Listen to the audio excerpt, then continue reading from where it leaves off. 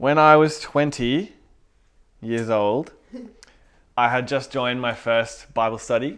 I had kind of walked away from God. Not really, but kind of. Like my life didn't tell the story that I believed in Jesus, if you know what I mean, when I was in my teenager years. And then 20, I was like, you know what? Screw playing video games 24 hours a day. I need to go legit. Not 24 hours, but a lot. 16 hours sometimes. Those are bad days. But that's not who I am anymore. I decided I need to go back to church. And I didn't really have many friends, and I didn't really have many church connections, but I was like, I'm just going to go back to church. I'm just going to suck it up. It's going to be, it's going to be all right. I'll figure it out. And it was kind of average at first. No one really talked to me for a while. But then I just pushed through that, and then I became friends with everyone. So then I joined a Bible study in my first few weeks, and I loved it because I don't know, I had an affinity for the Bible. I just loved the Word, and I didn't know much about it at that point, but it was good. And I was going really strong in it. I was going really well in it. One day, I remember this very vividly. I was sitting at my computer, and my sister, Haley, she'd been a Christian just frothing for her whole life, which is awesome. She came up to me and she was like, "How's Bible study going?" I was like, "Oh yeah, it's good. I'm learning a lot, but it's really challenging." And she goes, "Oh, what do you mean challenging? Like predestination?" And I was like, "Wait, what?" And she was like, "Well, that's the most challenging thing in the world, predestination." And I was like, what the heck is predestination? So I Googled it, and it was like a Wikipedia page. I was reading through, I was like, what the heck is this? And it was at that moment that I learned that there are doctrines, that there are teachings out there, or at least this is what I thought at the time, right? Doctrines and teachings out there about God that I don't like. Does that make sense? And I have to just suck it up, put aside what I enjoy and what makes sense to me and what I like, and just believe it anyway. And if I can't relate to him, and if I can't get it, if I can't whatever, doesn't matter. Does that make sense? Yeah. Up to that point, I enjoyed everything that I learned. Every single thing. But then this idea came in, predestination, and I go, I don't like that. That seems really, really cruel. Do you guys know what predestination is? The topic, the word, just the general different theologies around it? Yeah, no? Yeah? Briefly. I'll quickly sum it up. Okay. So there's definitely there's lots of different teachings about predestination. The predominant one I've seen is called Calvinism. And that basically states that, let me try and get this right because I want to honor people that do actually believe this, that there is people that are predestined to go to the kingdom of God, and there are people who are predestined to go to hell. Now, they might say that God picks all those who go to heaven, but doesn't pick those who go to hell, and they're just kind of left over. I don't really get that, but anyway. But either way, it's God's decision. And you might feel like you have free will, but technically you don't. It's all an illusion. Does that make sense? And so I started learning about that. I was like, hang on, for me, I don't like that because that's very, very unfair. Before that moment of my sister telling me about that topic, I was like, it makes sense that those who believe in Jesus, they decide that for themselves. They're the ones that get to go to heaven, and those who don't, they don't. That made a lot more sense to me. But then this idea of no, God decides. I was like, wait, what? And that began the journey of me. I'm not kidding.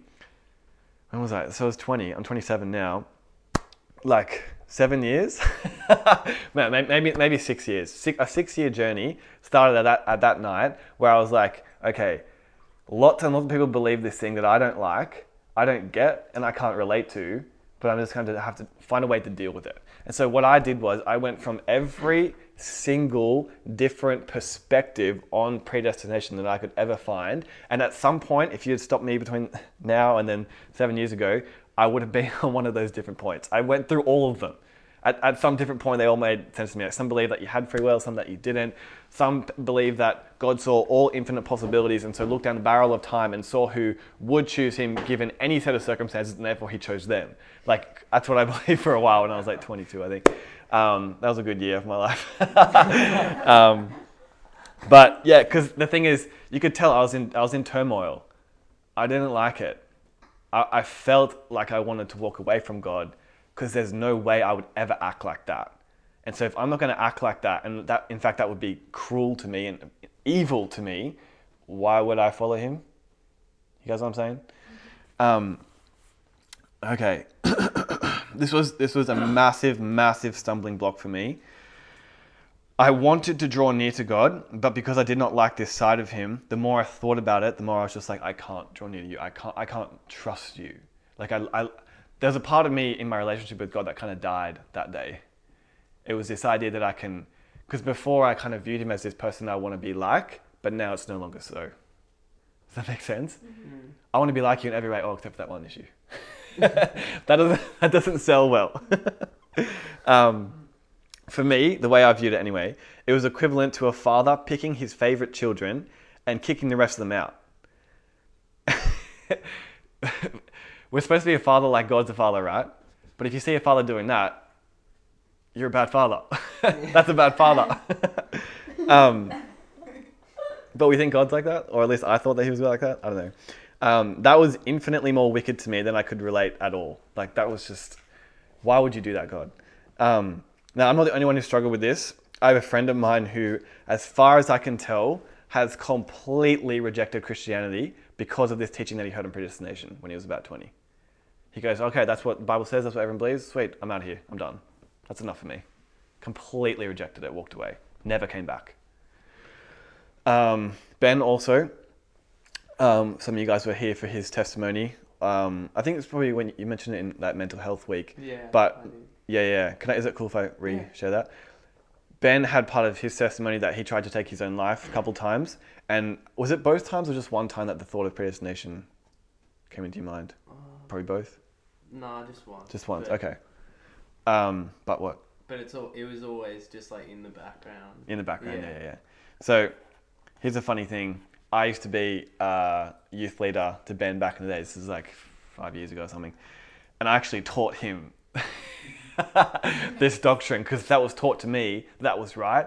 And you should have felt the pressure on me at that young age to conform to that particular doctrine. It was insane. Every single preacher and teacher that I look up to, they believe that. I was like, who am I to disagree with them? They're writing books, they're traveling around the world doing conferences, and they all believe this like crazy doctrine that I just can't relate to at all. But I guess it must be right. And so I taught Ben. And then Ben said... And we brutalized you, remember? Yeah, you brutalized me for it. That was funny. You guys are just like, that makes no sense. And I was like, just suck it up and believe it. I had to, you have to as well.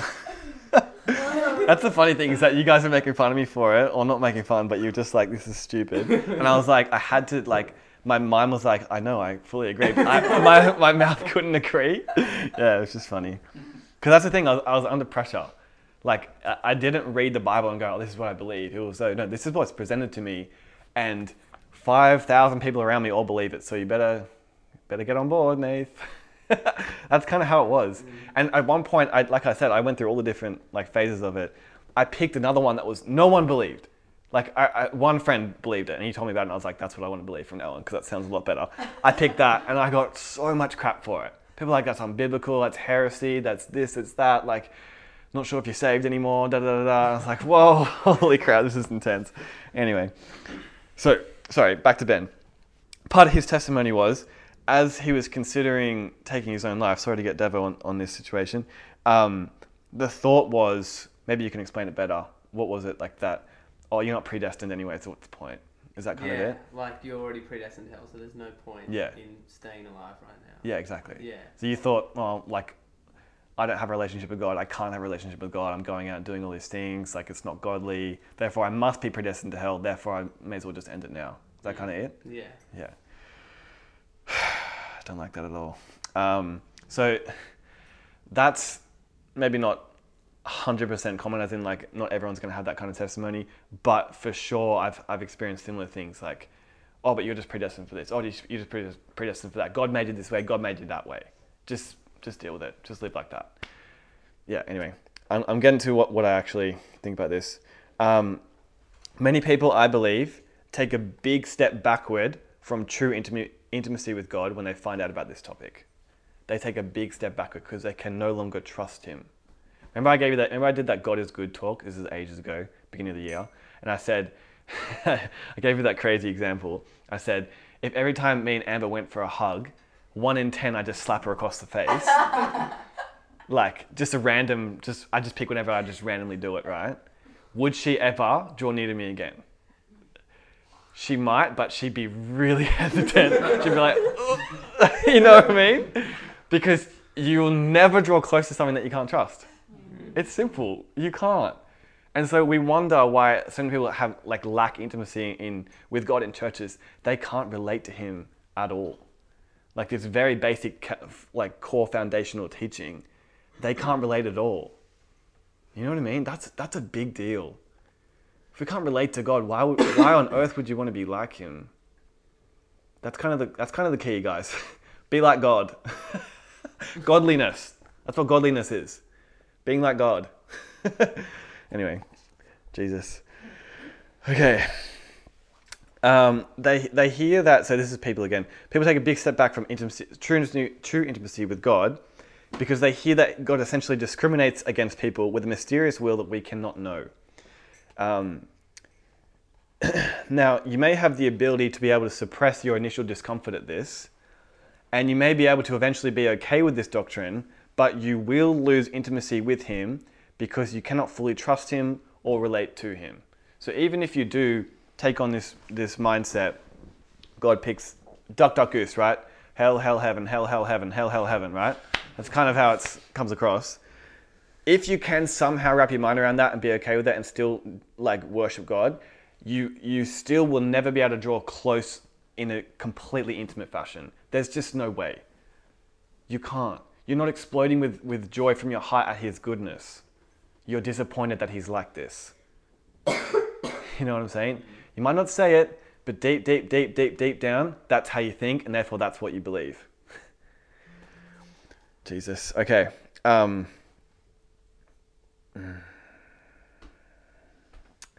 You would not be a parent like this doctrine explains that he is, so therefore you can't relate to him. To be honest, this is insanity. This is madness. Complete madness. Remember I said on that God is good talk. These two talks are very related, by the way. God is good and this talk tonight. It is insanity that we think that God brings evil and sickness and death and hell. Insanity. Your mind has to be, honestly, twisted to believe that. Or blinded. Blinded, exactly.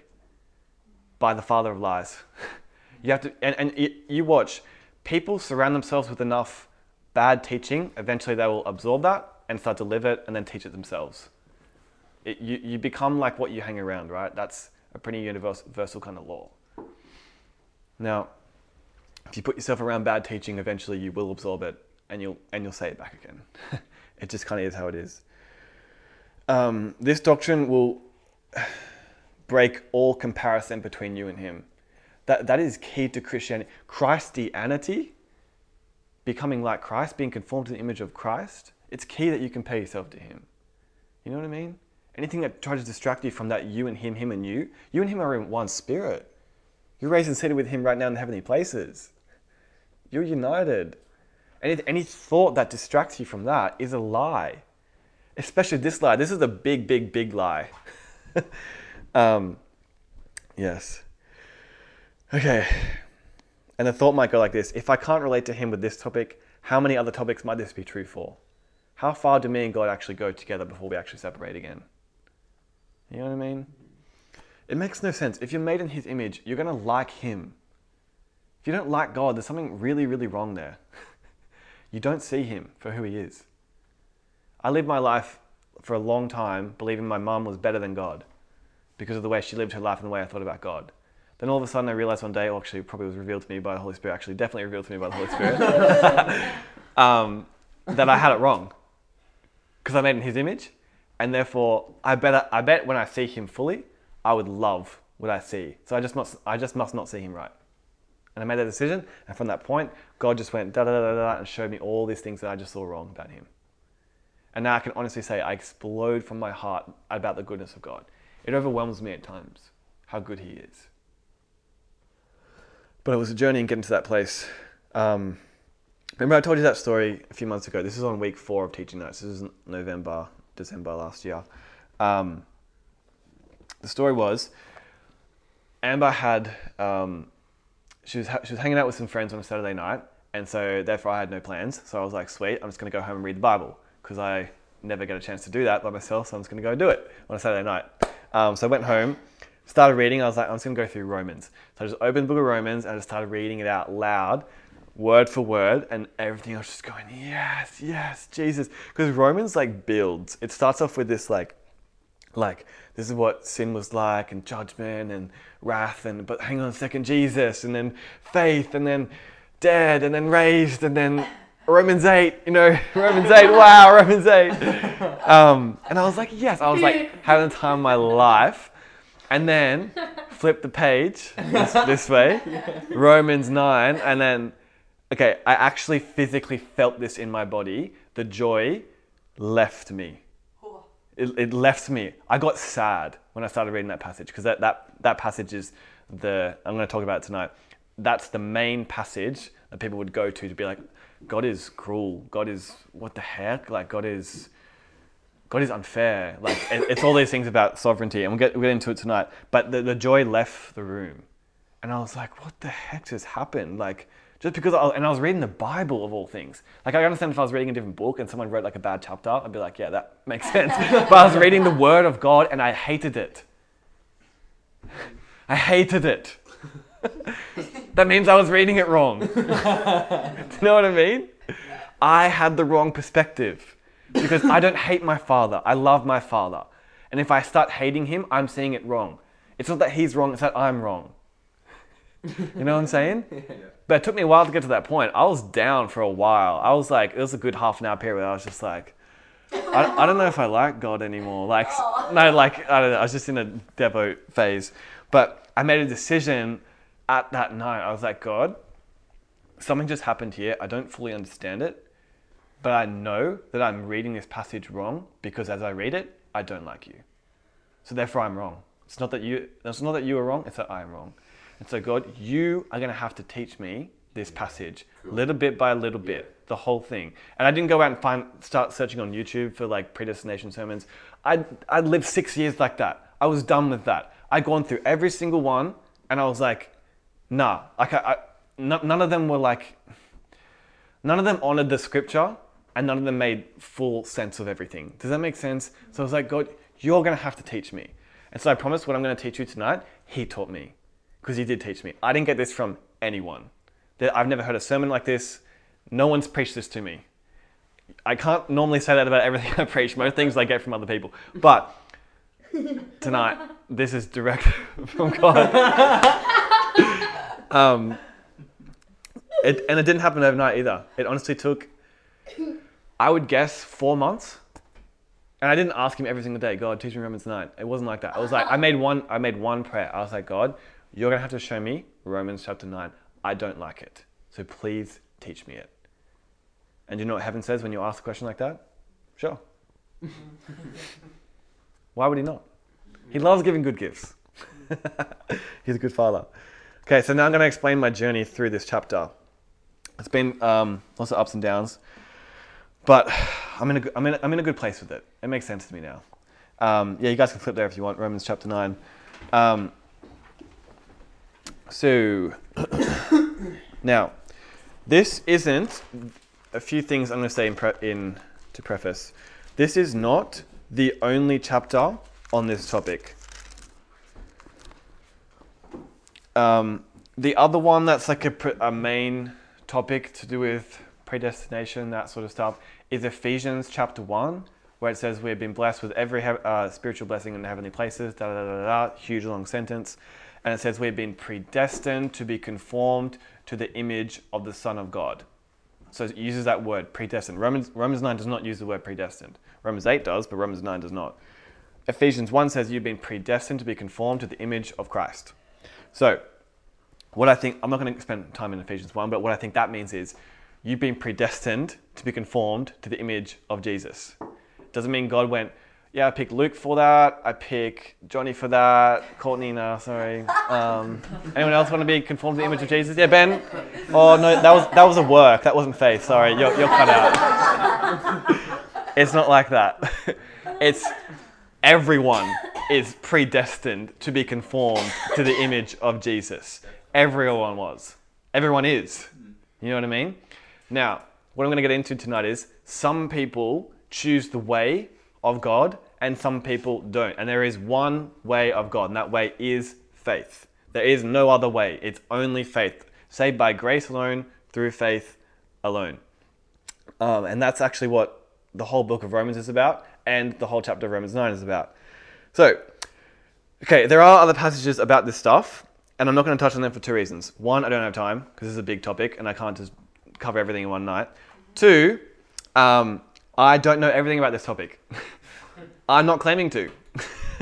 I'm merely sharing my journey with this topic with you guys. There are some passages I don't fully get how they work. I'll be honest with you. I don't understand how they work. I don't understand how they fit. I'm asking God about them too. He will teach me them. That's just me being honest. But what I believe about God, with this topic, I'm confident. I'm confident because it's in the scripture. That's why I'm confident, because it says it right there. Okay. Okay, Romans chapter 9. Now what I'm going to do is, I'm going to read this chapter, maybe not the whole thing straight away, but I'm going to read it, and you're going to understand, because maybe you've never read this chapter before, and I want you guys to know it. Because as you read it, hopefully things will stick out at you, and you'll go, oh, I don't like that. Oh, it doesn't make sense to me. What does that mean? That's unfair. Why would God do that? I want you to react like that. Because I honestly feel that is how the enemy wants us to read this chapter, judging God, evaluating God's decisions, and being discontent with what we read. That's how I've always read this chapter until recently. I didn't like it. In fact, I would skip over it. Romans 8, Romans 10. Keep moving on. I didn't like it. Okay. Let's just read. Romans chapter 9, verse 1. I am speaking the truth in Christ. I am not lying. My conscience bears me witness in the Holy Spirit that I have great sorrow and unceasing anguish in my heart. For I could wish that I myself were accursed and cut off from Christ for the sake of my brothers, my kinsmen, according to the flesh. Paul is saying, I would rather be cut off from Christ just so Israel and all my fellow Israelites and Pharisees and all those guys can be saved. It's amazing. I want that kind of love. They are Israelites, and to them belong the adoption, the glory, the covenants, the giving of the law, the worship, and the promises. To them belong the patriarchs, and from there the race, according to the flesh, is the Christ, who is God over all, blessed forever. Amen. But it is not as though the word of God has failed, for not all who are descended from Israel belong to Israel, and not all are children of Abraham because they are his offspring. But through Isaac shall your offspring be named. This means that it is not the children of the flesh who are the children of God, but the children of the promise are counted as offspring. For this is what the promise said. About this time next year I will return, and Sarah shall have a son. And not only so, but also when Rebekah had conceived children by one man, our forefather Isaac, though they were not yet born, and this is where it starts to get a bit hectic, though they were not yet born and had done nothing good or bad, in order that God's purpose of election might continue, not because of works, but by him who calls, she was told, the older will serve the younger. As it is written, Jacob I loved, but Esau I hated.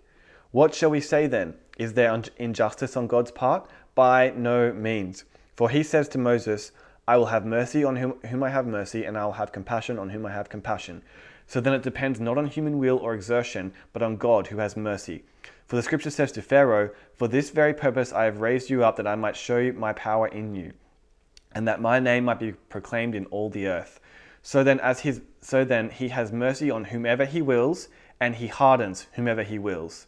You will then say to me, why does he still find fault? For who can resist his will? But who are you, O man, to answer back to God? Will what is molded say to its molder, why have you made me like this? Has the potter no right over the clay to make out of the same lump one vessel for honorable use and another for dishonorable use? What if God, desiring to show his wrath and to make known his power, has endured with much patience vessels of wrath prepared for destruction, in order to make known the riches of his glory for vessels of mercy, which he has prepared beforehand for glory, even us whom he has called, not only from the Jews, but also from the Gentiles. That's enough for now. Now, just be honest, does anyone read that and go, I don't really like a lot of that? Yeah, anyone? Cool. This is some people. We won't waste tonight. Okay, there are three main parts of what I just read out that I traditionally really struggled with. The first one is in verse 11. though they were not yet born and had done nothing good or bad, just talking about Jacob and Esau, Isaac's children, in order that God's purpose of election might continue, not because of works, but because of him who calls, she was told, the older will serve the younger. As it is written, Jacob I loved, but Esau I hated. Yeah. Jacob I loved, but Esau I hated. I was like, what? Why would you? Yeah. Okay. I'm going to explain all these, by the way.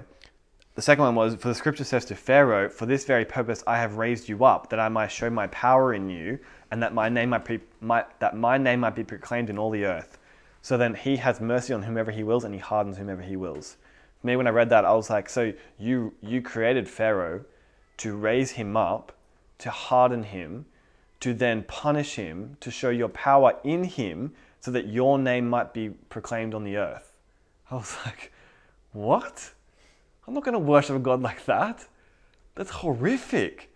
You made him that way, then you punished him for it? He can't help it. You made him that way. Insanity. Okay, and the third one was, but who are you, O man, to answer back to God? Will what is molded say to its molder, why have you made me like this? Has the potter no right over the clay to make out of the same lump a vessel for honorable use and another for dishonorable use?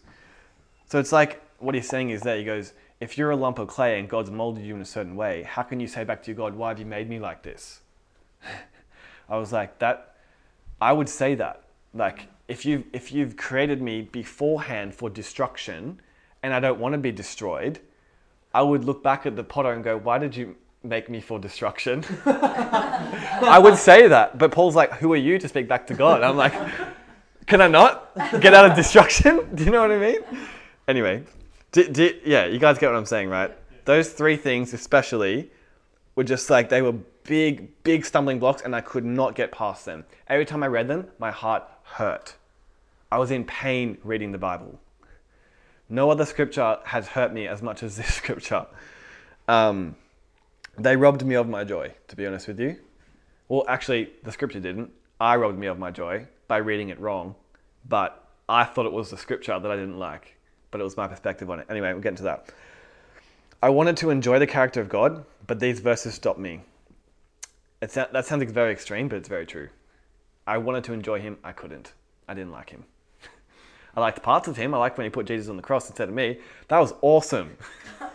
But no, it was. I was supposed to be on there, and Jesus. No, yeah, don't worry. Something you want to say, Ange? But yeah, I wanted to enjoy him, but I couldn't. It just hurt. I couldn't get past it.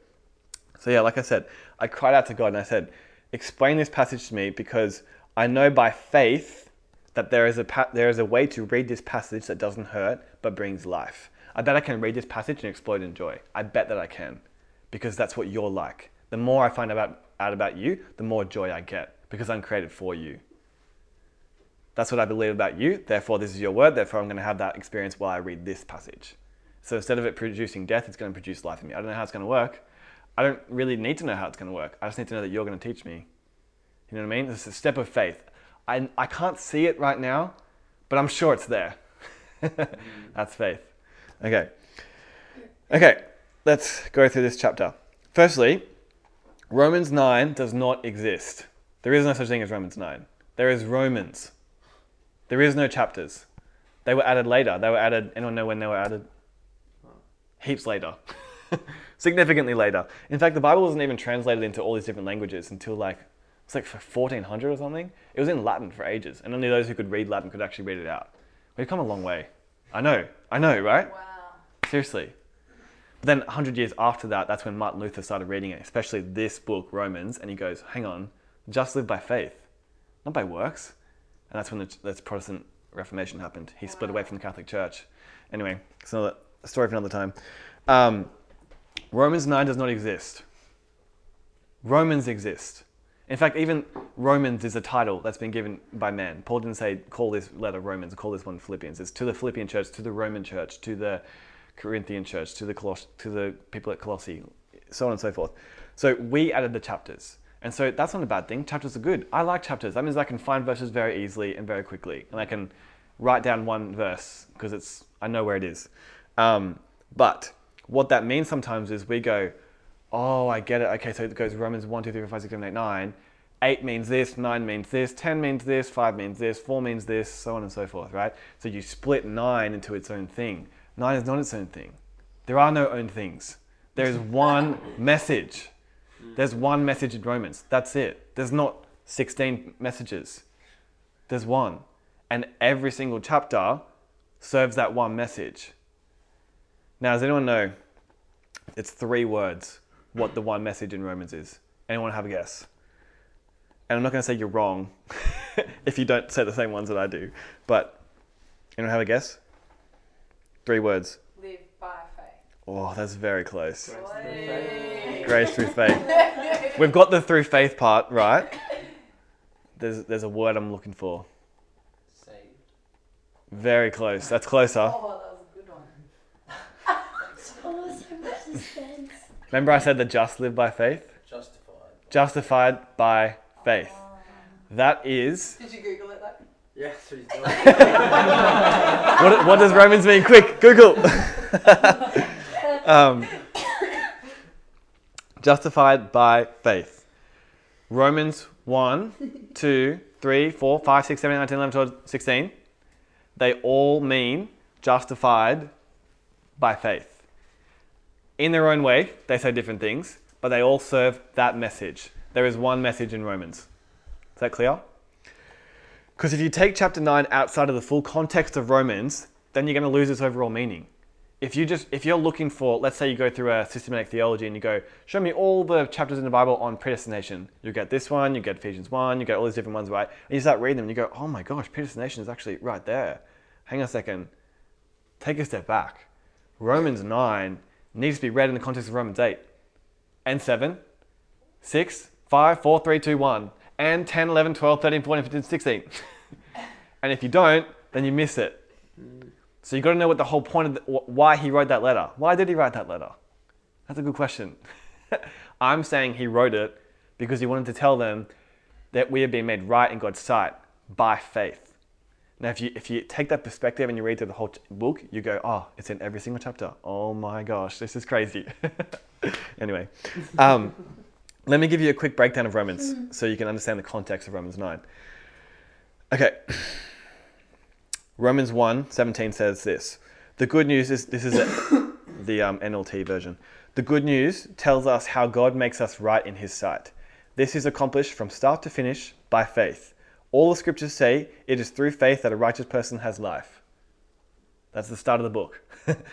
This is accomplished from start to finish by faith. Romans 1 and 2 then is about sin, the state of the world, the state of mankind, worshipping created things rather than the creator.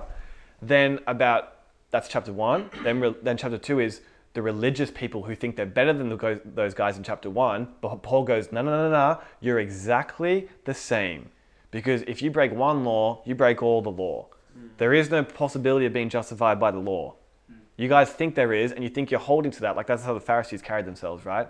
We're good. We've actually kept it. We're morally superior than you. Jesus goes, you missed the first 2 commandments, then they were the biggest ones. Love God and love your neighbor. You don't do either of them. And they're just like, whoa. Actually, they're not. They're just like, no, I'm going to stone you. So that's chapter 1 and chapter 2. And that chapter 1 and chapter 2 are hectic. I struggle a little bit to read them because there's some serious, hectic, severe language in there. But that is what we deserved. Hurts to hear. But that is the state we were in before Christ, before being regenerated by him, being made one spirit with him. We were in that place. We worshipped and served the created things rather than the created God and did horrible, evil things. Chapter 3, there's a shift in chapter 3. Now we get into, but God sent Jesus and he did this and da-da-da-da-da. Chapter 3 says this, right? This is verse 21, 22. But now God has shown us a way to be made right with him. Notice this language. He has shown us a way to be made right with him. It's the same language throughout the whole book. Without keeping the requirements of the law, as was promised in the writings of Moses and the prophets long ago. We are made right with God by placing our faith in Jesus Christ. And this is true of everyone who believes, no matter who we are. How good is that? That's Romans 3, 21, 22. See the same theme? How do I get made right in God's sight? Romans goes, by faith. You might think, oh, that's pretty simple. I get it, Nathan. No. Paul wrote a very long letter to show you everything that we try and do to be made right in God's sight. And he goes, that's a fail. That's death. That's don't go that way. And then he goes, okay, but if that's true, then what about all the Old Testament? What was the point of the law and Israel and all those guys? That's chapter 9, 10, and 11. And then chapter 12 through 16 is how to live it out. Anyway, chapter 4. I like that. That was nice. Chapter 4 is about Abraham and the way of faith. Do you guys ever read the Old Testament and you're like, man, what is this? What's the point of this? I'm reading about some guy like 6,000 years ago. What's the actual point? A lot of it, actually, I'm going to say the whole thing, is the shadow of what's to come. Abraham was a shadow of what's to come. He is physically, naturally, the father of Israel. So the children of Israel came through his line, but it's a shadow, right? Let's say there's where's the shadow around here? The shadows. Okay, there's shadows over there behind the surfboards. The shadow is the thing, and you're like, oh, what is that? It's a weird kind of shadow. I don't really get that. And then you see the surfboard, say, oh, it's the surfboard, right? It's a lot clearer when you see the actual thing. So the shadow is like, yeah, I kind of get it. But then in the New Testament, Jesus comes in and he's the light of the world. So the light turns on, and you go, oh, it's a surfboard, right? So Abraham's a shadow, and he's the father of Israel, but prophetically and allegorically and metaphorically, he is the father of faith. So it wasn't you being born into Israel that saved you. It wasn't you being born a Jew that saved you. It was you believing him, believing in God. Does that make sense? Mm-hmm. So there's all this imagery in the Old Testament. We think, oh, it's just boring Jew stuff. I'm just going to read the New Testament. I like that stuff better. No. It's the same message all the way through, justified by faith. You can go read it. Yeah. It says, Paul loves this quote. He says it over and over again. He goes, Abraham believed God and God counted it to him as righteousness. This is Old Testament. This is way before Jesus. And God's like, yeah, you're righteous. I count it to you as righteousness because you believe me. And then he goes and gets circumcised. But then the Jews come and say, no, you must be circumcised in order to be counted righteous. If you look back at Abraham, and he had faith and then circumcision. And they go, no, but you also have to have the law. The law came 430 years later. How on earth does the law make you right? The law never made you right. The law was to show the fact that you're not right. You don't live right. You guys know what I'm saying? There's a lot of imagery there. There's a lot of good stuff. I don't get all of it. There's some crazy stuff in there, but I'm learning. It's a journey. Okay. Chapter 4 says this, Abraham was, humanly speaking, naturally speaking, the founder of our Jewish nation. Yes, that is true. Tick. What did he discover about being made right with God? If his good deeds had made him acceptable to God, he would have had something to boast about. Like if he'd done something, God was like, oh, that was amazing. You are right with me. Abraham's like, hell yeah. He didn't do anything. He just believed him, which is a lack of work. That's the only way that God works. By you stopping your work and resting in faith. That is the only way. That's God's sovereign choice.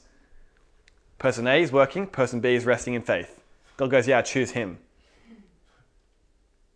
You know what I'm saying? That's just the taste of what's to come. Okay. Okay. If his good deeds had made him acceptable to God, he would have had something to boast about. But that was not God's way. Literally the next verse. But that's not God's way. You don't work to be right. For the scripture tells us, Abraham believed God and God counted him as righteous because of his faith. When people work, their wages are not a gift. So if you work all week and I pay you money, it's not a gift. It's what you earned. You're not going to say, oh, thank you so much. It's so generous of you. No. You earned it. It's nothing. It's now something. Sorry, that's something you can boast about now. You earned that. You worked. You did it. I paid you. That's not righteousness. That's that thing like when you said about how if we all lived under our chairs and there was like $500. Yeah. And we were all like, yes, and then you're just like, oh, that's actually for the work you did this week. So. Exactly. And you'd be like, oh, I was going to get that anyway. Yeah. Thanks a lot, God. But I kind of did this myself, so.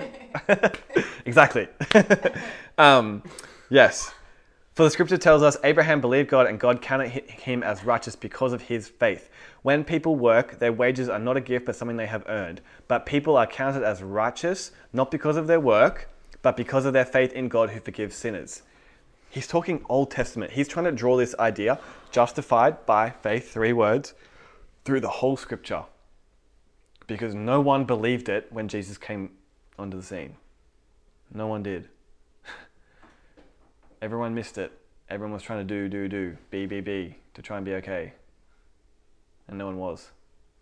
Particularly the religious people. It's backwards. Okay. Now, chapter 5 talks about, I'm just running you through the whole thing.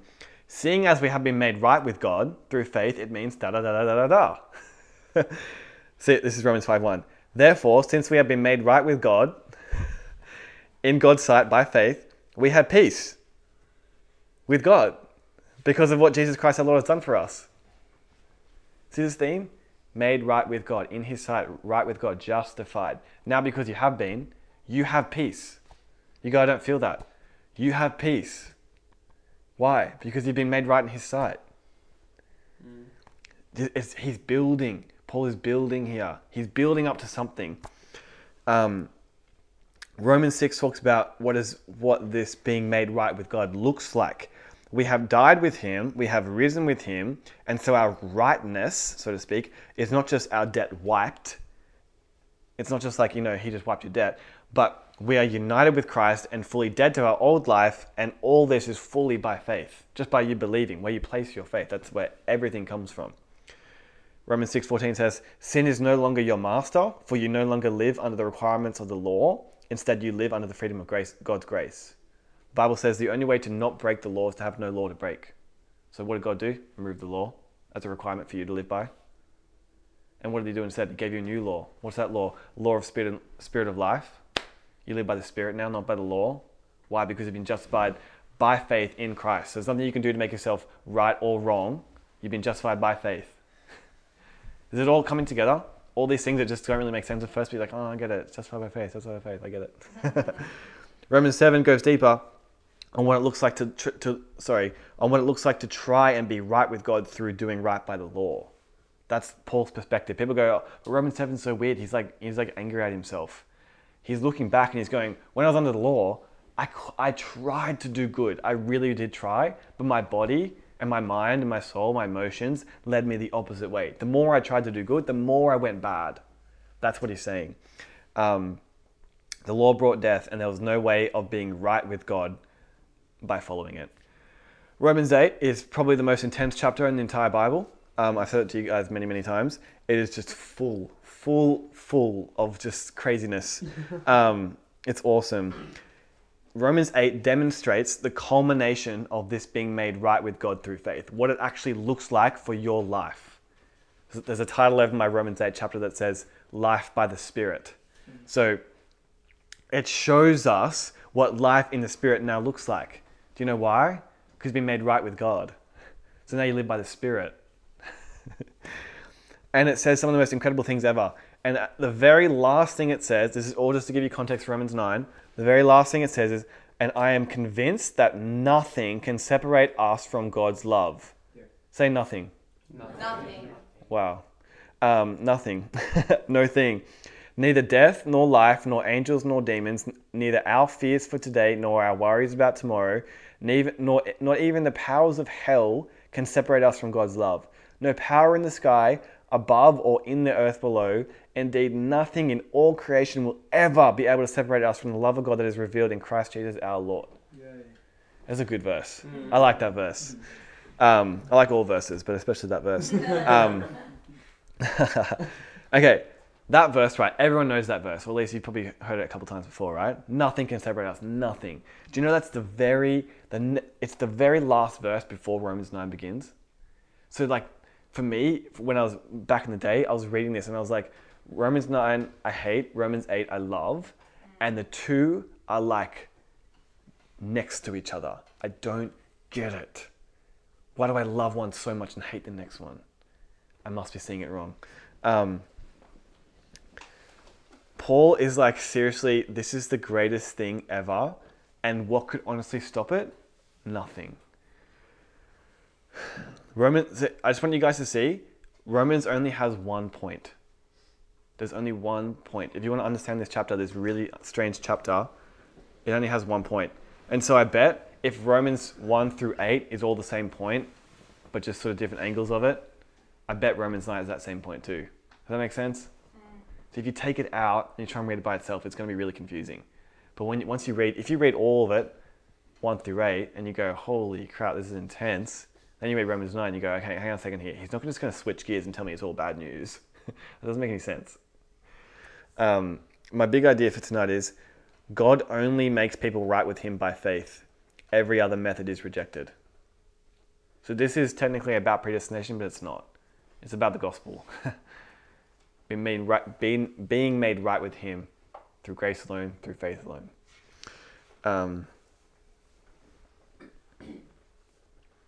I used to hate the gospel. It was so boring. I was like, yeah, I get it. Grace alone, faith alone. But then God opened my eyes to it. And if you're like bored by this message, just know you see it wrong. It's like the best message ever. And it never gets boring. If as in like it never gets dull or like, oh, I'm kind of over that. I heard that like 5 years ago now. Like, Nate, come on, give me something new. No. You definitely see it wrong if you're thinking that way. I used to think that way. Actually, these boys used to think that way as well. They were like, can you stop preaching about the cross? Like, can you just tell about where's the miracles? Where's the, what do you want to know about? I don't know, just marriage and girls and can I drink alcohol and all that stuff? Because you're bored. You're just like, I get it. Jesus made us right. Thank you so much, Jesus. Can we go play ping pong now? Like, we missed it. I missed it. I was teaching them and I missed it. What hope did they have? None. The teacher didn't even believe it. But I was told that was right. You've got to keep preaching the gospel. Keep doing it. I never stopped to question, why don't I like this? Why is Paul freaking out about this message? And I'm just like, I'm going to play video games now. I'm going to go watch a movie. Paul's like literally laying his life down for this. And he gets so mad when people take it and start doing something else with it. He gets so upset. I don't. Do you know what that means? I view it wrong. Just little things like this that will just kick you into the next part of your journey. Because if you're bored, you're wrong. Simple as that. If you're bored, you're wrong. You can quote me on that. Put it on Instagram. Jesus. Jesus be like, follow me. Shameless plug. Okay. Okay. Okay, I just want you guys to grasp the whole book has 1 point. So when Paul writes a letter, even when I do a talk, right, I never have 2 points. I have 1 point.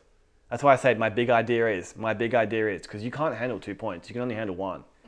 When you're driving home tonight thinking about what you heard from me, you can't think about, oh, healing is this, but then baptism is this. And so like, I'll just be talking about everything. You know what I mean? Like it just doesn't work that way.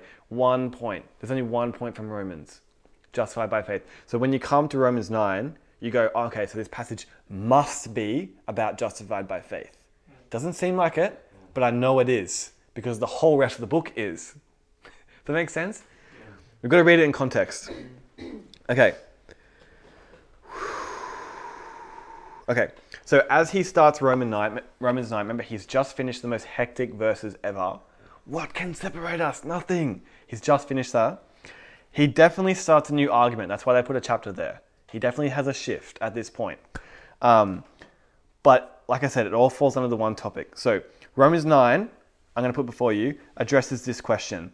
Well, if God justifies anyone by faith and not by who they are or what they do, what the heck was the point of Israel and the law and the whole Old Testament? That's what he's trying to address here. If it's all by faith, God, why did you spend thousands of years doing that thing with the temple and the tabernacle and all the rituals and the blood? And what were you thinking? Just tell us it's by faith. You know what I'm saying? He's trying to address that problem. Okay, that's the mindset that Paul is trying to break down here with Romans 9. He's trying to say, no, it was always by faith and I'll show you it. People took it and they taught wrong things from it, but it's always been by faith.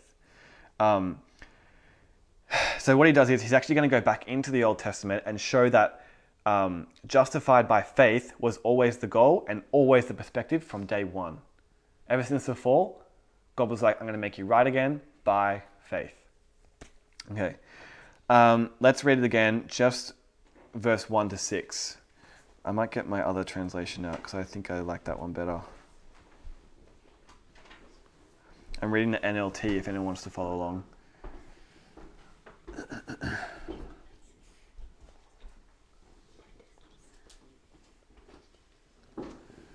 Romans. Okay. Verse 1 through 6 again. I speak the truth in Christ. Okay, before we move on from that, why would he say that?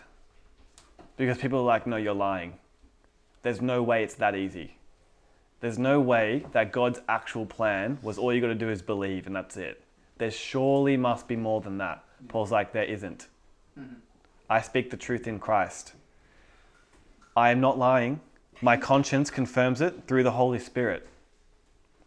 I have great sorrow and unceasing anguish in my heart. Whoa, that's different. Why did he go from the best chapter, the most hectic chapter in the Bible, to I have great sorrow and unceasing anguish in my heart? Can you think of more hectic words to say about yourself? Great sorrow, unceasing anguish. Why? Why does he have such great sorrow and unceasing anguish? Keep reading. For I could wish that I myself were cursed and cut off from Christ for the sake of my people, those of my own race, the people of Israel. The reason Paul is so cut up right now, great sorrow and unceasing anguish, is because his people, who he grew up with, who surrounded him, who taught him everything about the scripture, who trained him in Pharisaism, all that sort of stuff, they don't get this message. And the message has been clearly preached to them and they don't get it. They're still trying to do. Do is death. Quote me on that one too. To do is death. It is. You get caught in works. That's a cycle of death. I've been mentioning that a few times over the past few weeks. It cuts you off from Christ. He doesn't go that way. He goes by faith. You know what I mean? Works kills people. So verse 4 again, people of Israel, theirs is the adoption to sonship, theirs the divine glory, the covenants, the receiving of the law, the temple worship, and the promises. Theirs are the patriarchs, and from them is traced the human ancestry of the Messiah, that's Jesus, who is God over all, forever praised. Amen. So he's saying the whole Old Testament, now that there was actual point in it. God just wasn't just like messing around with different. You right, Curtis? Yeah. You just cracked your ankle. Yeah. I think the cracking was the healing. It was bad, and then he cracked it. So the whole Old Testament is not a waste of time. It's not, what are you doing with all this crazy like ritual, traditional stuff, God? What are you doing? There was the point to it. There's the divine glory, the promises, the receiving of the law, the temple worship, the patriarchs, Abraham, Isaac, and Jacob, all those guys. There is point to it, but it's all shadow. It's all shadow. None of it's full form. You're staring at it and you're going, I kind of get what God's like, but it's kind of confusing. I don't really know what to do. Well, that's good because it's a shadow. So when you see the substance of the thing that casts the shadow, which is Jesus, you go, oh, you like that? Oh, that's easy. I get that. You're just a guy. You're an awesome guy. But I get it now. All those things are pointing to an element of Jesus. You know what I'm saying? Justified by faith. Okay, and verse 6. It is not as though God's word has failed, for not all who are descended from Israel are Israel. So, what it seems like, I think what Paul's trying to address here is, it looks like in the Old Testament, God had this plan of like creating his people, Israel, and through them, he was going to do all these things. But it looks like it's failed. But Paul's like, no, it's not failed. You just didn't get it. You know what I'm saying? Verse 6, it is not as though God's word has failed, for not all who are descended from Israel are Israel. So, here's where we get tricky. Is this making sense to you guys? Are you following along? Or am I just going way too Old Testament? Make sure you ask questions if you don't get it, because I know there's a lot of like Old Testament stuff here and it's kind of weird. Usually my sermons are not this like theologically deep, but this one has to be. Okay. Jesus. Okay.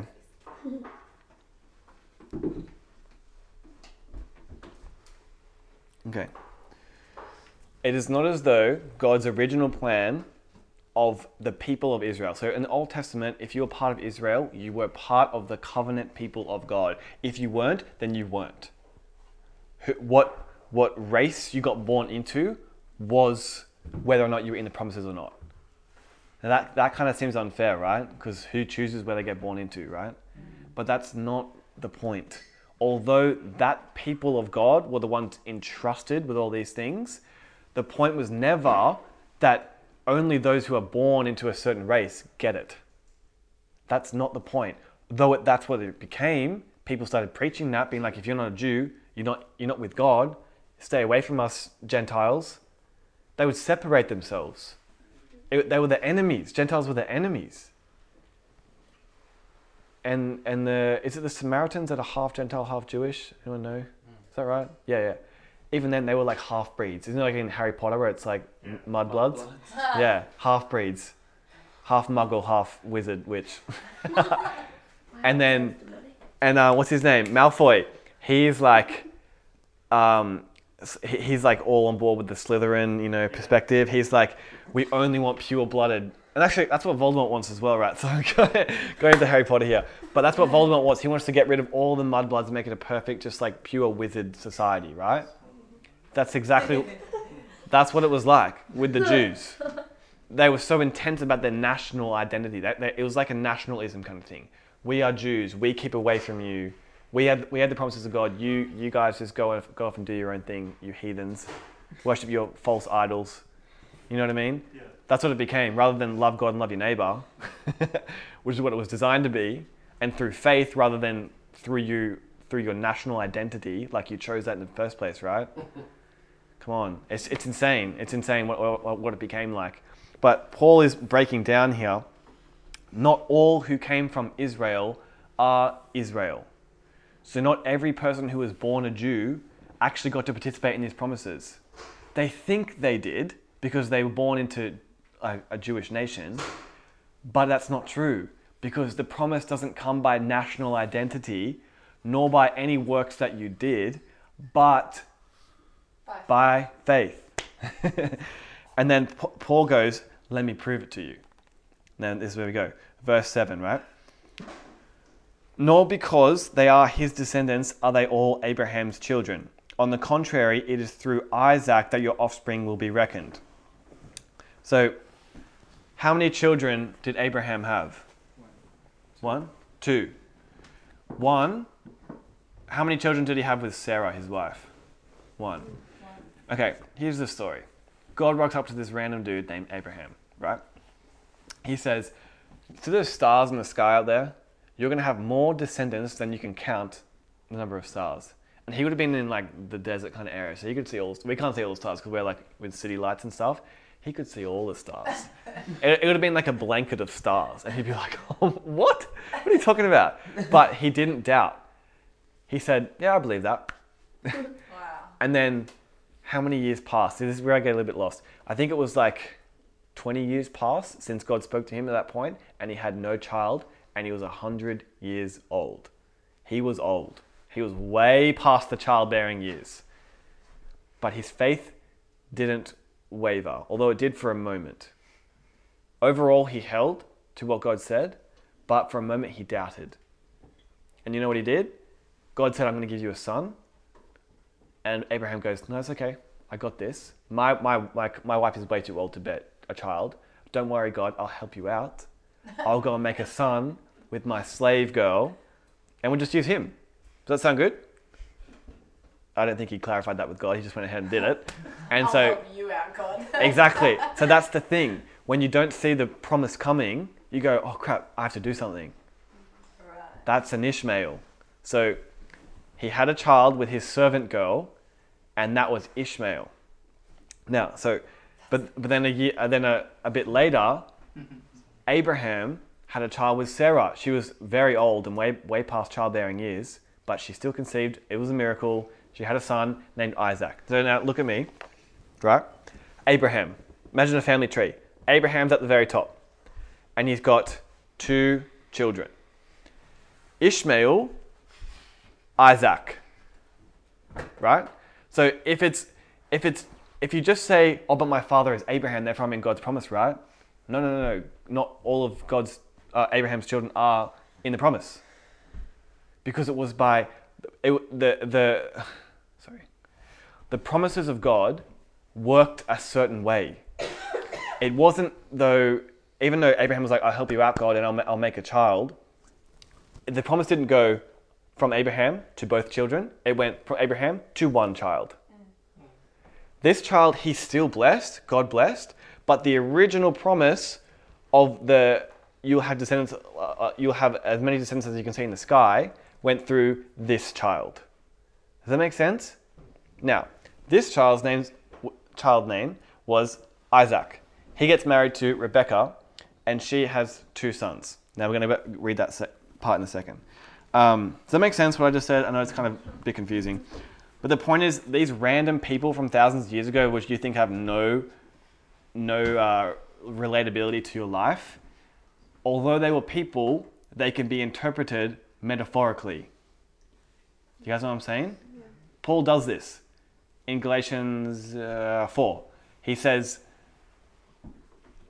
Sarah and her child is one covenant, and Hagar, that's the slave woman that Abraham slept with to have another child, is another promise. They're 2 promises. Although these people actually existed and lived real lives, we can interpret them metaphorically. You can interpret things, even people, in the Old Testament, metaphorically. They teach you things about God. Because he went one way with one child and another way with another child. Why? Because it was by the promise and not by Abraham trying to force it to happen through the natural. The spirit, not the natural. Does that make sense? Yep. Does that make sense? Okay, now it might be like, why are you talking to me about this? Why are you talking to me about this stuff, Nate? It doesn't make... how does this relate to me?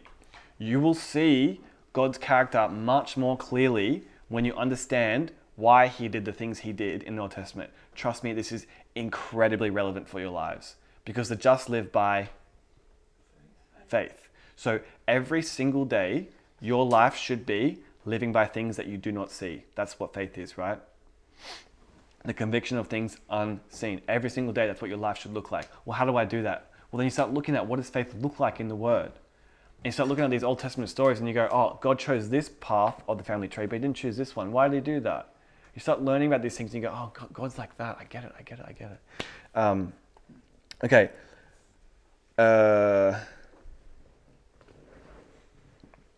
So God is showing through that situation that I just explained, Ishmael and Isaac, that he has, now hear me on this, God has a particular way of doing things. Does that make sense? Mm. So God has a sovereign choice. Do you know what I'm saying? It is not as though he's just going to bless that child as well as that child in the exact same way. God's like, I will still bless that child in a different way because I'm merciful and gracious. But the original promise is going the way I said it will go. That's God's sovereign choice. He's demonstrating through these people and the way that they chose to act. Abraham chose to sleep with Hagar. He could have just chosen to believe God and have a child with Sarah, even though it was impossible. And it was taking decades for it to happen. Decades. Anyone here hold onto a promise from God for decades? That's a long time. It's hard. But you're required to do that. Even if you're not seeing it, you don't go out and sleep with someone to make an Ishmael. You don't do that. Abraham did that, and he was wrong. You wait, and you believe. Because it's by faith that we live. You know what I'm saying? I'm trying to demonstrate here, God has a particular way of doing things. Abraham chose that. God goes, okay, you made the decision. That's fine. But I'm going to still go this way, like I said I would. I hope that makes sense. This is super key for you guys to get, because this chapter is not showing God's sovereign, mysterious choice of people, duck, duck, goose. That's not what this passage is about. He is showing you, he is sending a message to his people that he works through faith and through the promise instead of man doing something to help God out. Abraham did something to help God out, and God goes, I don't work that way, bro. That makes sense? That's God's sovereign choice. Okay, let's go back again. Bible. So what does sovereign mean again? It's a good question. Supreme power. Oh, cool. Thank you. You're Yeah. onto it. I find it a difficult question to answer. I don't fully know and understand myself exactly how God's sovereignty works, if I'm totally honest with you. I'm still learning. I do believe that God is sovereign and is overall in charge, but I definitely do not believe everything that happens is God's will. 100% I do not believe that. Does more water, Nate? I've actually got some here, Oh, okay. but yeah, thank you. Let me just have a quick sip. That was so kind of you. Thank you so much. You're looking out for me. I appreciate that. That's family right there, guys. That's family. Okay, let's keep reading. So let's go verse 7 again. Nor because they are his descendants are they all Abraham's children, right? So, like I just said, Isaac, yes, Ishmael, no. On the contrary, it is through Isaac that your offspring will be reckoned. In other words, it is not the children by physical descent who are God's children, but it's the children of the promise who are regarded as Abraham's offspring. That's just backing up what I just said. For this was how the promise was stated. At the appointed time I will return, and Sarah will have a son. Verse 10. Not only that, but Rebekah's children were conceived at the same time by our father Isaac. Yet, before the twins were born or had done anything good or bad, in order that God's purpose in election might stand, not by works, but by him who calls, she was told, the older will serve the younger. Just as it is written, Jacob I loved, but Esau I hated. Now, this is where I got a bit unstuck myself.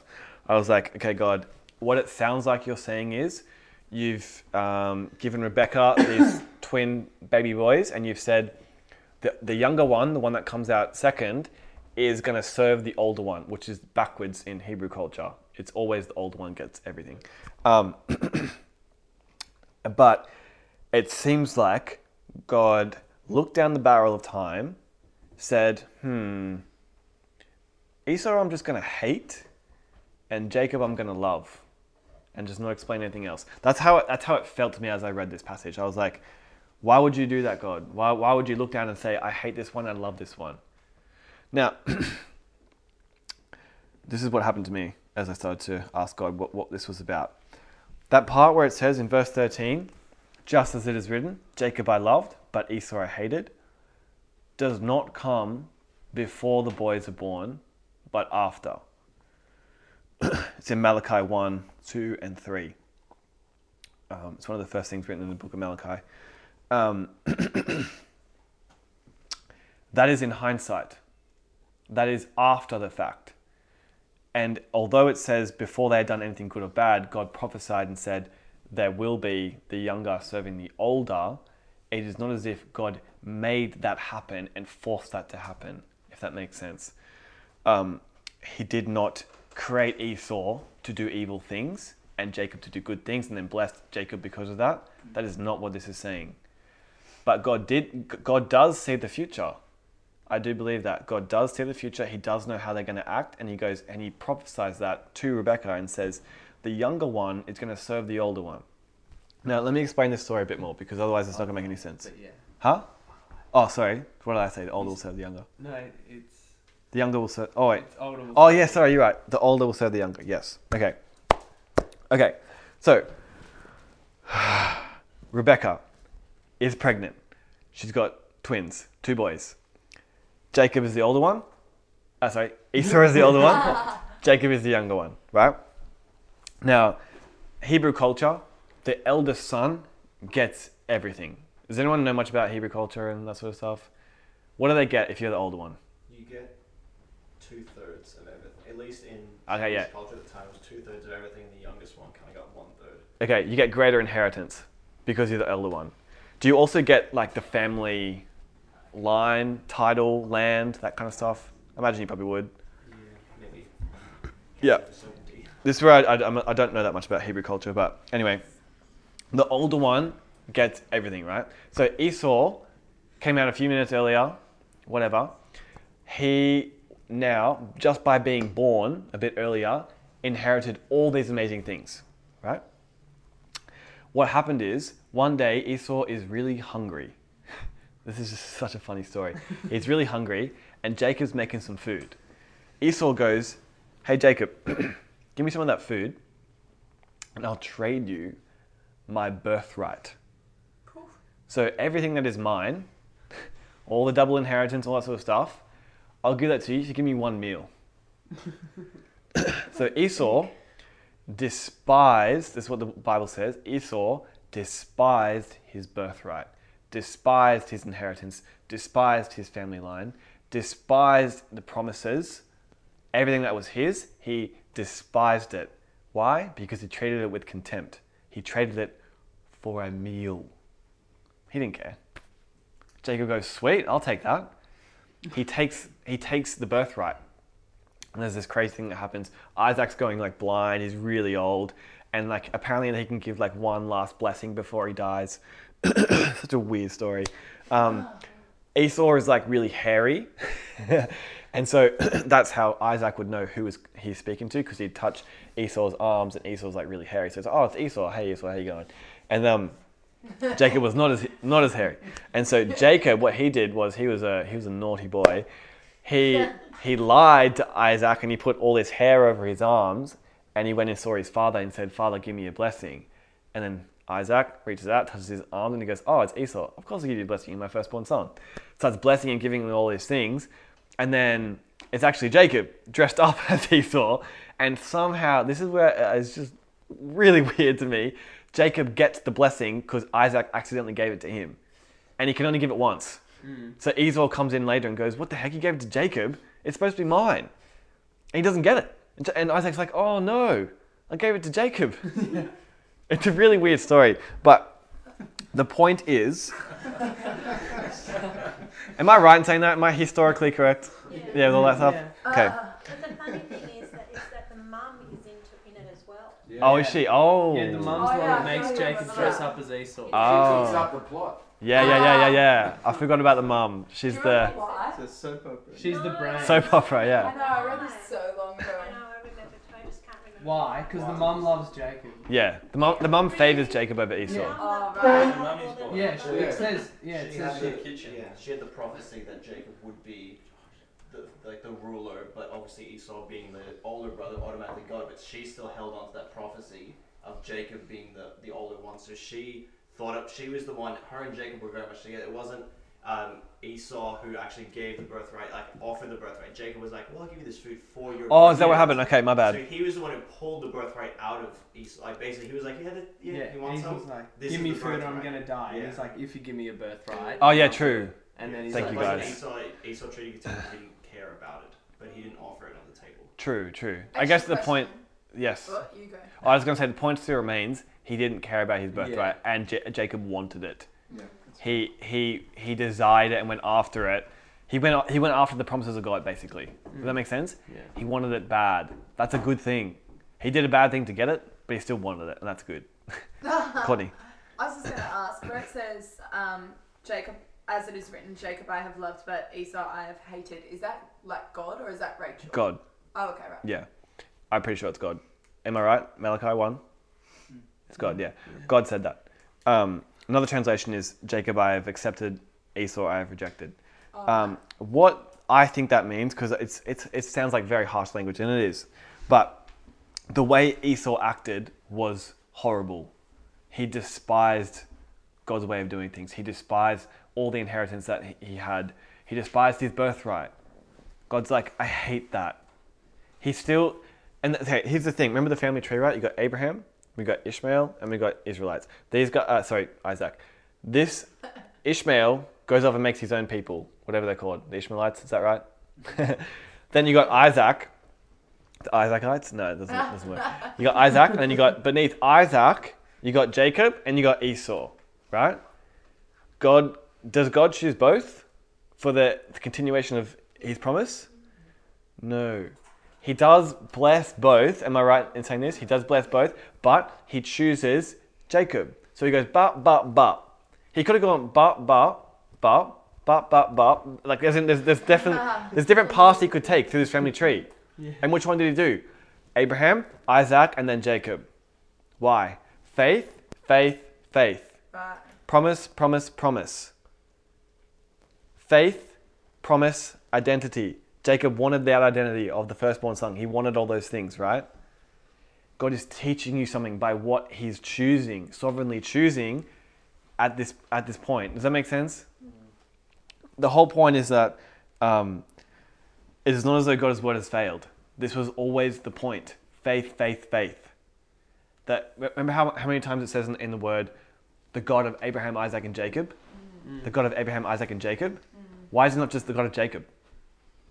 Why is it not just the God of Abraham? Because not all of Abraham's children were part of Israel. And not even all of Israel is part of Israel. It's faith. Yeah. It's crazy. Wait, where was it? Oh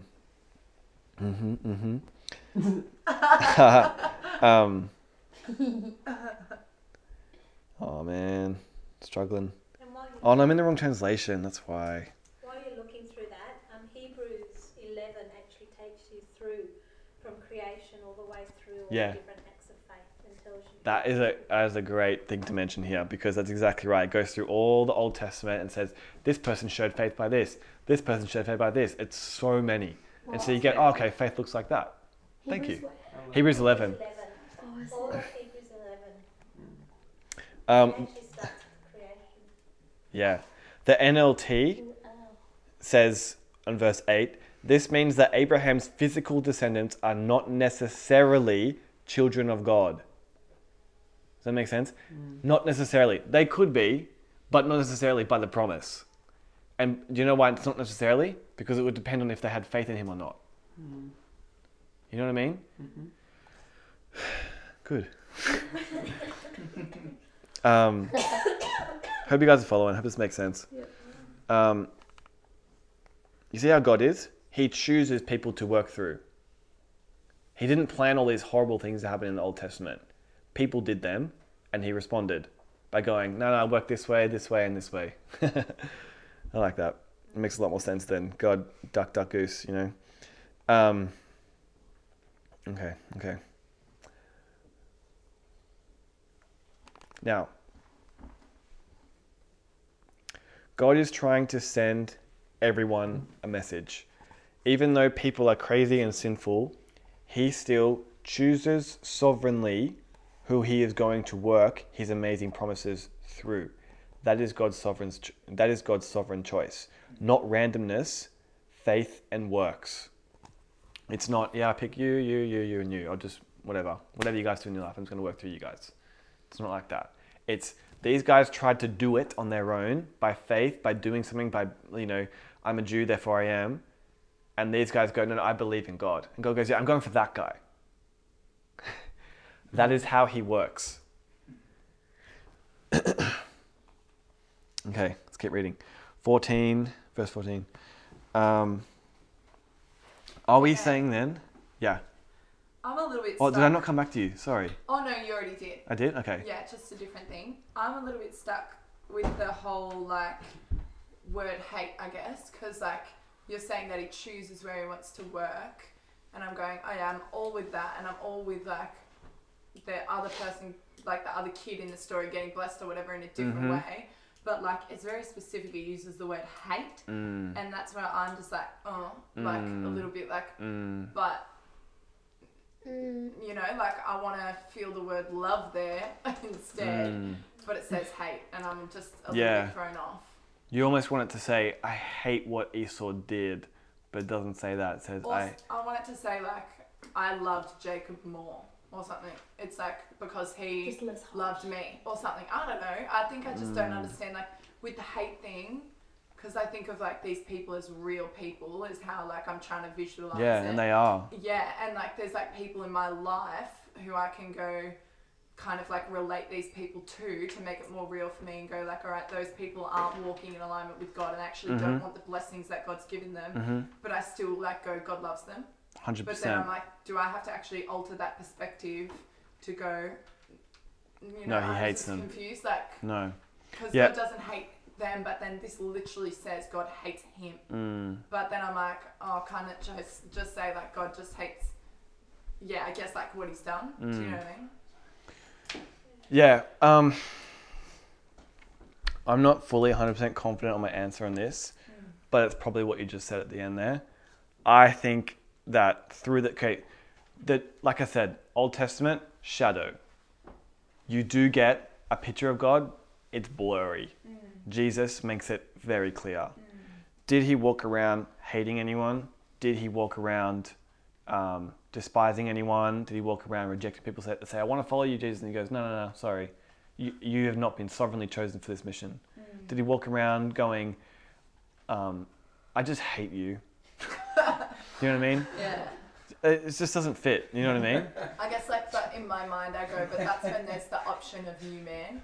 Do you know what I mean? Like the option of like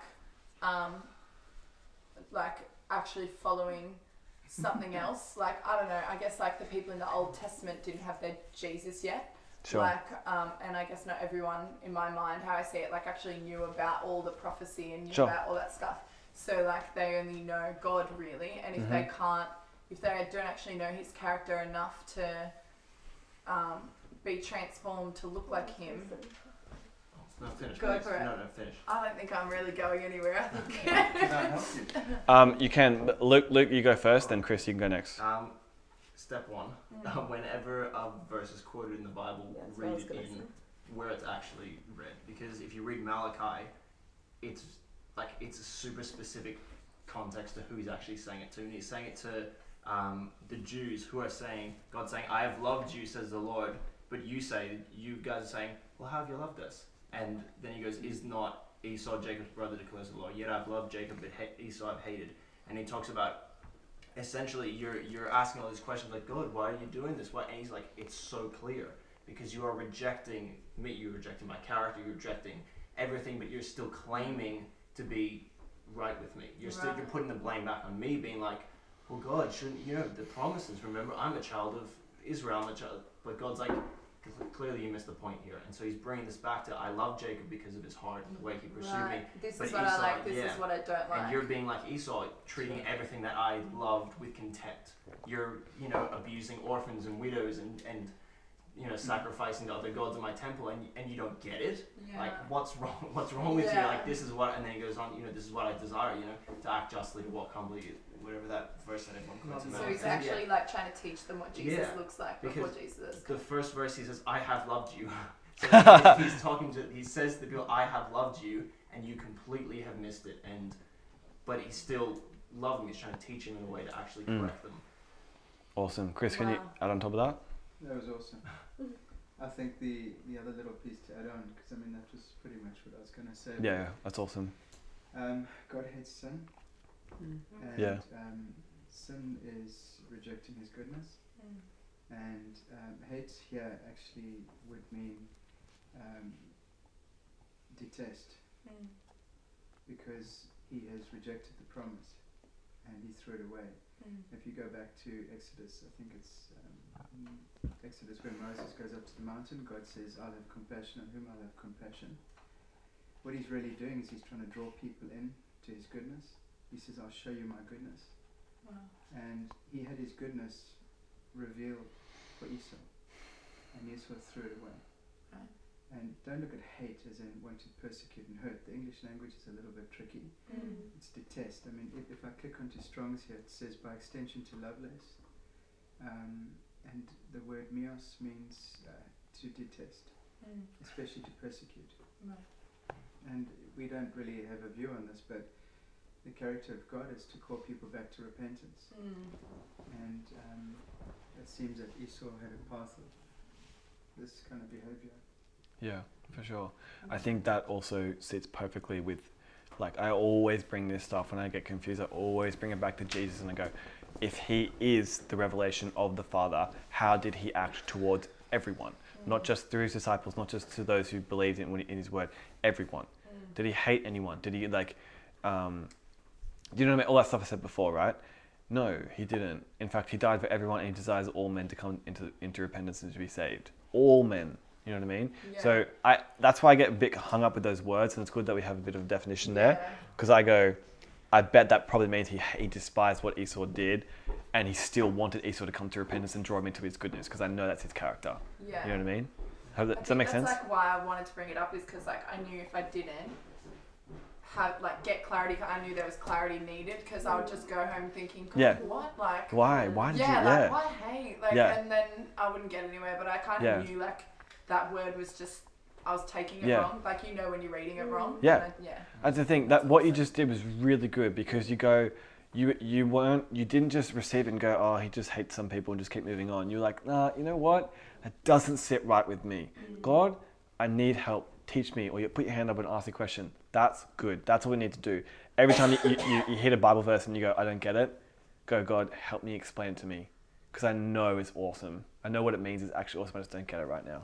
Yeah. Every time I've done that, I've been taught what it means. Yeah. You know what I mean? It's crazy. I'll share with you the next little bit, actually. He randomly dropped a passage into my head one morning, and it fully explained the next section. I was like, oh my gosh, out of nowhere. Anyway, let's read it, because I'm excited about this part. Let's read 14 to 16. Oh, my Bible app keeps restarting. It's silly. Why you do this? All right, go back to the ESV. Have your way. Okay, verse 14. What shall we say then? Is there injustice on God's part? By no means. So is God unfair? Hell no, Paul says. For he says to Moses, I will have mercy on whom I have mercy, and I will have compassion on whom I have compassion. So then, it depends not on human will or exertion, but on God who has mercy. For the scripture says to Pharaoh, for this very purpose I have raised you up, that I might show my power in you, and that my name might be proclaimed in all the earth. So then he has mercy on whomever he wills, and he hardens whomever he wills. Now, you cannot choose who God shows mercy on and who he doesn't. You can't say, God, you should just show mercy on everyone. You can't do that. And that's kind of what Paul's addressing here. You can't say, he should be showing mercy on me. No. He has a way of doing things. His way is faith. And if you're not in it, he's not showing mercy on you. That's what Paul is saying here. It's not saying he has chosen specifically some people predestined for him to show mercy on, and on those he will show mercy. He is saying on those who show faith in him, he will show mercy. Now, this is the crazy part. One day I was reading the actually no, before I get to that.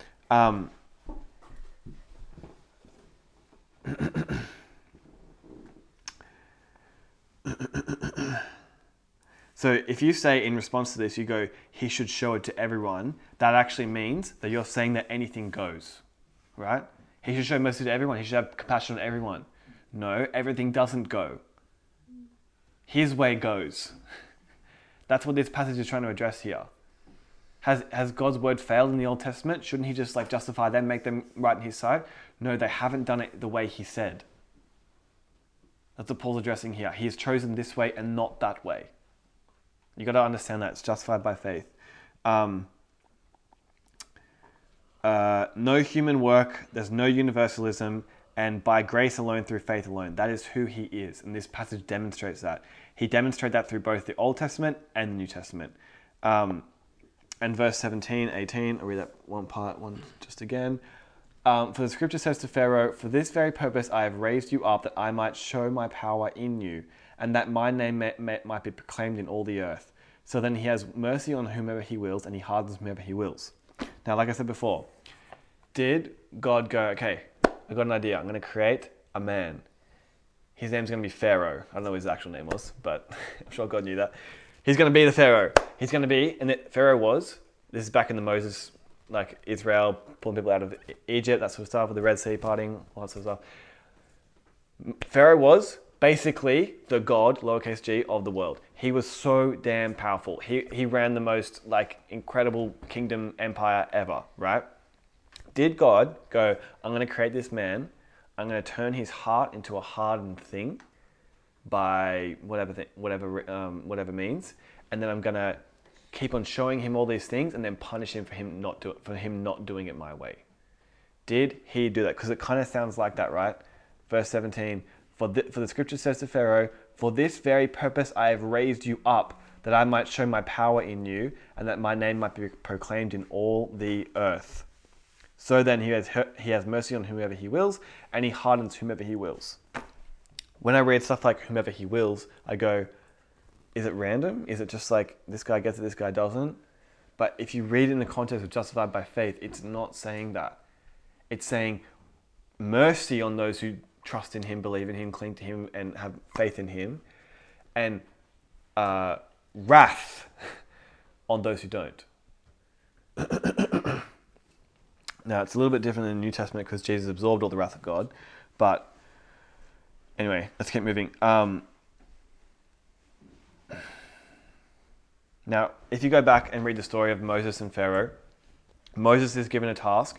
Go into Egypt and tell Pharaoh to let my people go, right? That's his task. Get my people out of that kingdom. As it's going through that whole thing, at some points it says God hardened Pharaoh's heart.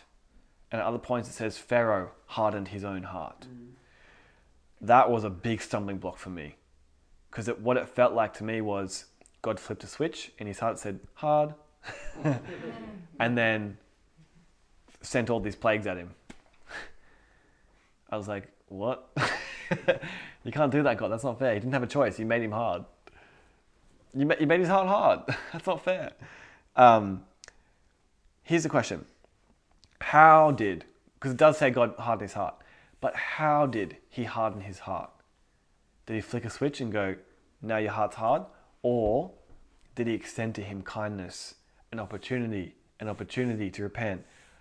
Opportunity upon opportunity upon opportunity, and time again, up to 10 times I think it is. And he still didn't let go. So do you know when people are really angry and aggressive and like hostile towards you and violent, and you try and be nice to them and kind to them and loving to them, and what happens? They get more angry and more intense and more hostile and more violent, and you go again, kindness, more love, and they get more and more and more. That's what happened.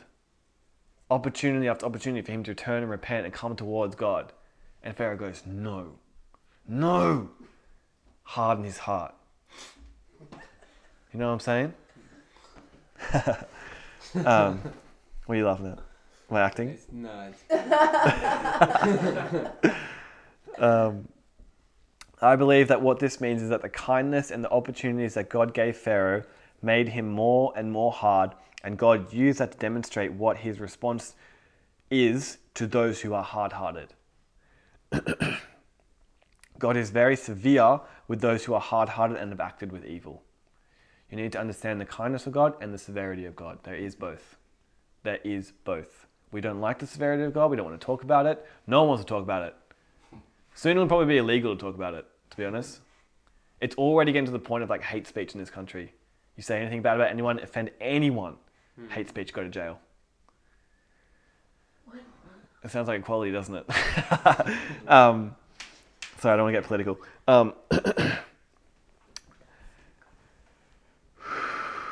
Okay. Let's read the next little bit, because it's going to explain what I just said. You will say to me then, why does he still find fault? For who can resist his will? But who are you, O man, to answer back to God? Will what is molded say to its molder, why have you made me like this? Has the potter no right over the clay to make out of the same vessel, same lump, one vessel for honorable use and one for dishonorable use? What if God, desiring to show his wrath and to make known his power, has endured with much patience vessels of wrath prepared for destruction, in order to make known the riches of his glory for the vessels of mercy, which he has prepared beforehand for glory? Now, this is where I woke up one day and I was like, going to read the Bible with my breakfast, is what I did for a while. And I said, God, what should I read today? And he goes, Jeremiah 18. And I said, what? I don't read Jeremiah. What are you talking about? I read Philippians and stuff. The good stuff. No, I'm kidding. Relax. He goes, Jeremiah 18. I go, I don't even know the context. I barely know anything about Jeremiah. Why am I reading Jeremiah 18? So I flipped that and I was like, okay, Jeremiah 18. Surely I'm just making this crap up in my head. But then I got there and I was like, oh, damn. It explained a lot to me. Okay. Listen to this, Jeremiah 18.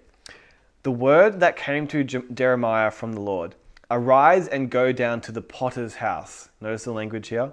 The potter's house. And there I will let you hear my words. So I went down to the potter's house. And there he was working at his wheel. And the vessel he was making of clay was spoiled in the potter's hand.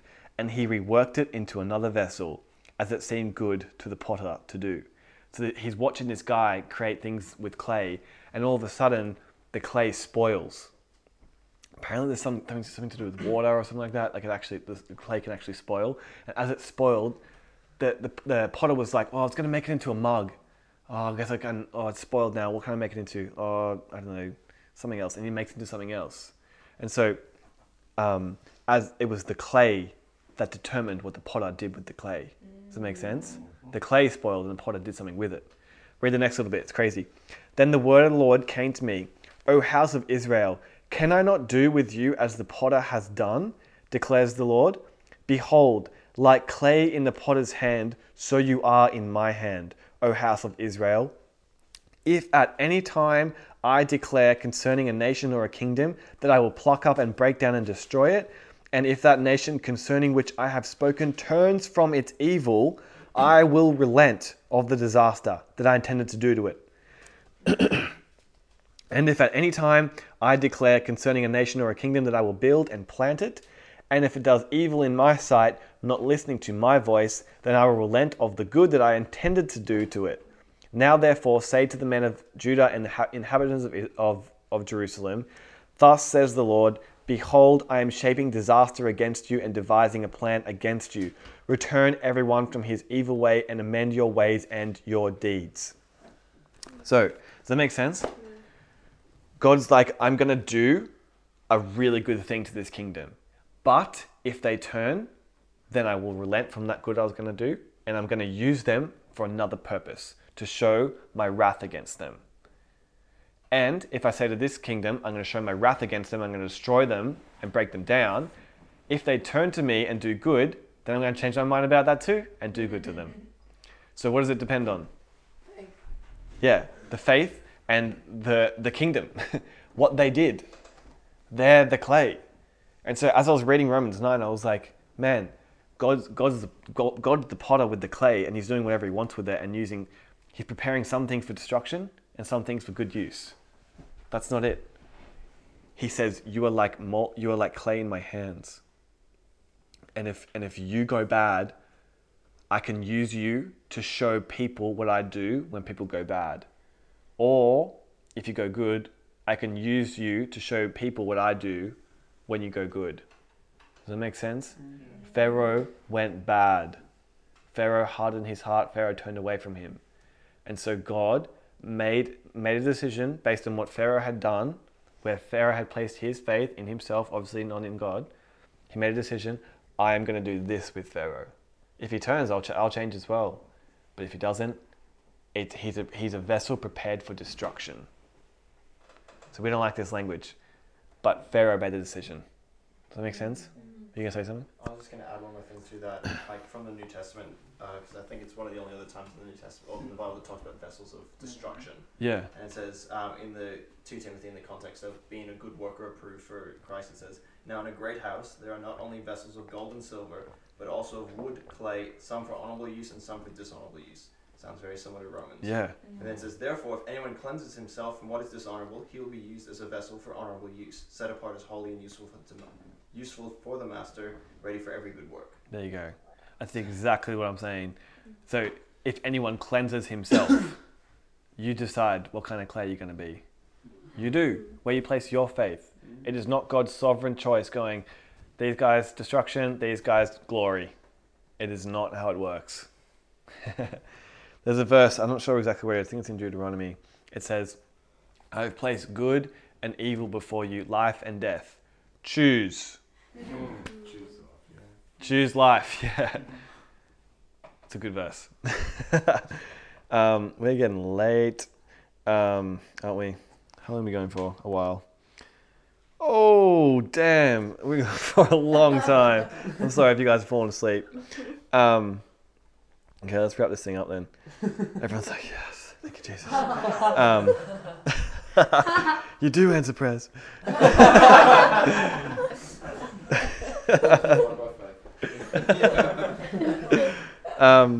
Okay. He does not predestine people for punishment and make them hard-hearted.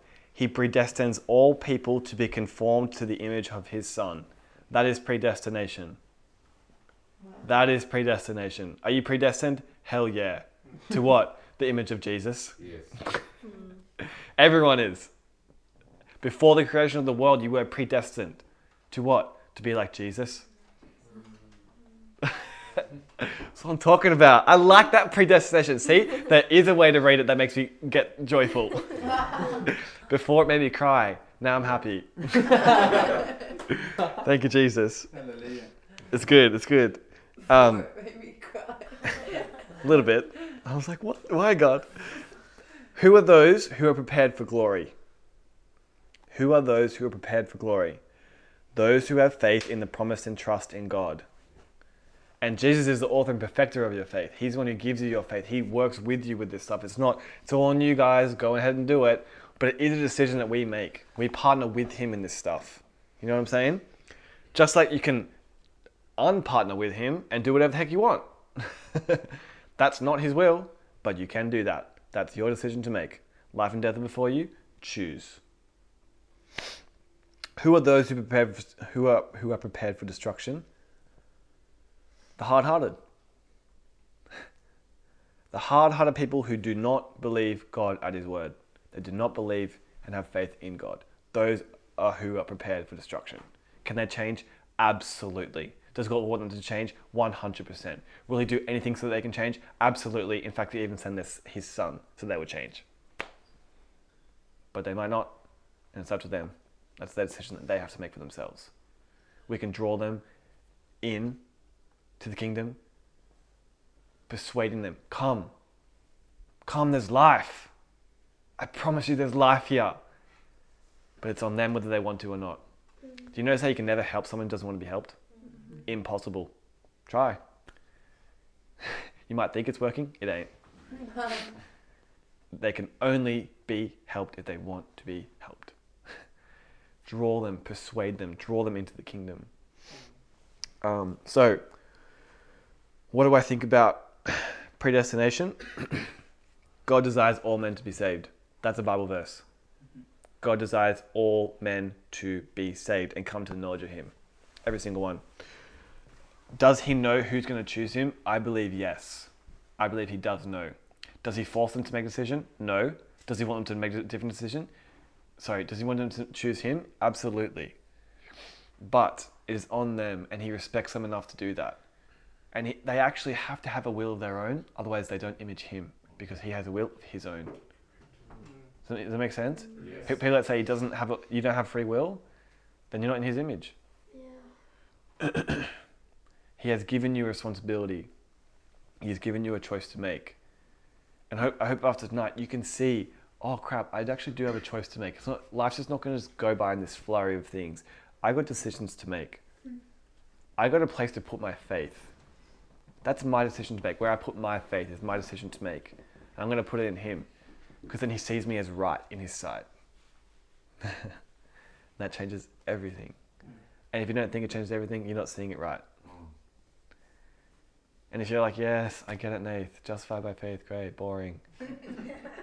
He sees you way higher than you see yourself. Way higher. He sees you as like perfect, royal, washed, clean. He's so proud of you with your faith. That pleases him. And you're bored, you don't get it. So say, God, teach me, I don't get it. He goes, sweet, I've been waiting 20 years for you to ask me that. Legit. He wants to teach you. If you want to explode in joy every single thing you read in the Bible, it's right there. It's just, he's waiting for you to ask. Holy Spirit's going to teach you it. He wrote the book, remember? He wrote the book. You can sit down one-on-one with the author and he teaches you. He goes, yeah, when I wrote that, I meant this and this means that for you. And you're like, whoa, he's the author. It's good, it's good. I was going to read more, but like I've gone for ages, so I'm sorry. But if you go further on in Romans 10, 11, 12, so on and so forth, all that stuff is talking about being justified by faith, especially chapter 10.